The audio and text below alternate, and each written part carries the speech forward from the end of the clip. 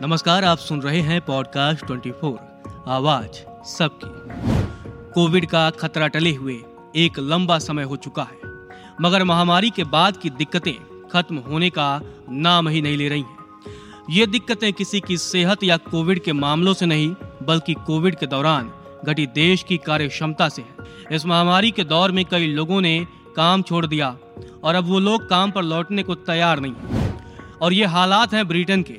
वहाँ की सरकार अब उन्हीं लोगों से काम पर लौटने की अपील कर रही है जिन्होंने कोविड काल में समय से पहले रिटायरमेंट ले लिया था। जानकारों का मानना है कि ब्रिटेन की अर्थव्यवस्था के सामने एक बड़ी चुनौती खड़ी है। बैंक ऑफ इंग्लैंड ने भी ब्रिटिश इकोनॉमी की ग्रोथ पर आपत्ति जाहिर की है और इसकी वजह बताई जा रही है कार्य क्षमता में कमी। एक तो पहले से ही ब्रिटेन के हालात खस्ता हैं और अभी कुछ दिनों पहले के ही एपिसोड में हमने आपको बताया था कि ब्रिटेन में अब आप 1 किलो सब्जी भी नहीं खरीद सकते क्योंकि वहाँ खाने पीने का सामान भी खत्म होता जा रहा है। अब कोविड के दौरान कामगारों का आंकड़ा तो पूरी तरह दुनिया में घटा था, लेकिन ब्रिटेन में महामारी का दौर बीतने के बाद भी ये आंकड़े नहीं बढ़े। ब्रिटेन के वित्त मंत्री जेरेमी हंट का मानना है कि कार्य क्षमता को बढ़ाने में जल्दी रिटायर होने वाले लोगों की भूमिका ज्यादा रहेगी और इसीलिए साल की शुरुआत में सरकार की ओर से जारी अपील की टैगलाइन थी, ब्रिटेन को आपकी जरूरत है। इस मुसीबत को देखते हुए सरकार अभी से ही एक्शन प्लान तैयार करने में लगी है।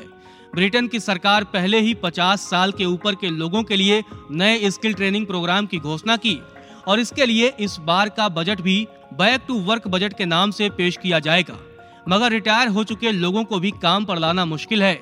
एक रिपोर्ट के मुताबिक ज्यादातर रिटायर हो चुके लोग आराम की जिंदगी बिता रहे हैं और इसलिए उनका मन बदलना सरकार के लिए एक बड़ी चुनौती है। जल्दी रिटायरमेंट लेने वाले ज्यादातर लोग ऐसे प्रोफेशनल्स और साइंटिफिक संस्था में काम करते हैं जिनकी तनख्वाह काफी ज्यादा थी।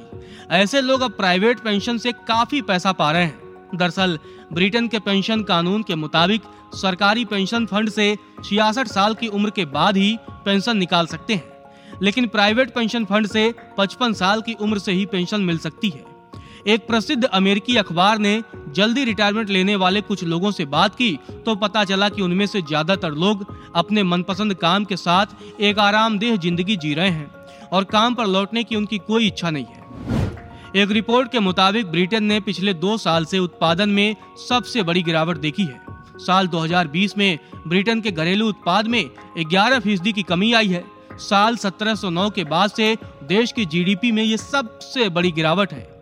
अब ये साफ है कि ब्रिटेन की लिस्ट ट्रस सरकार की आर्थिक नीतियां देश पर बहुत भारी पड़ी हैं और फिलहाल तो यही कहा जा सकता है कि इससे पहले ब्रिटेन के हालात पाकिस्तान और श्रीलंका जैसे हों, दूसरे देशों को आगे बढ़कर ब्रिटेन को इस बदहाली से निकालने में मदद करनी चाहिए। आज के लिए बस इतना ही। ऐसी ही रोचक और ज्ञानवर्धक जानकारियों के लिए सुनते रहें पॉडकास्ट 24 आवाज सबकी।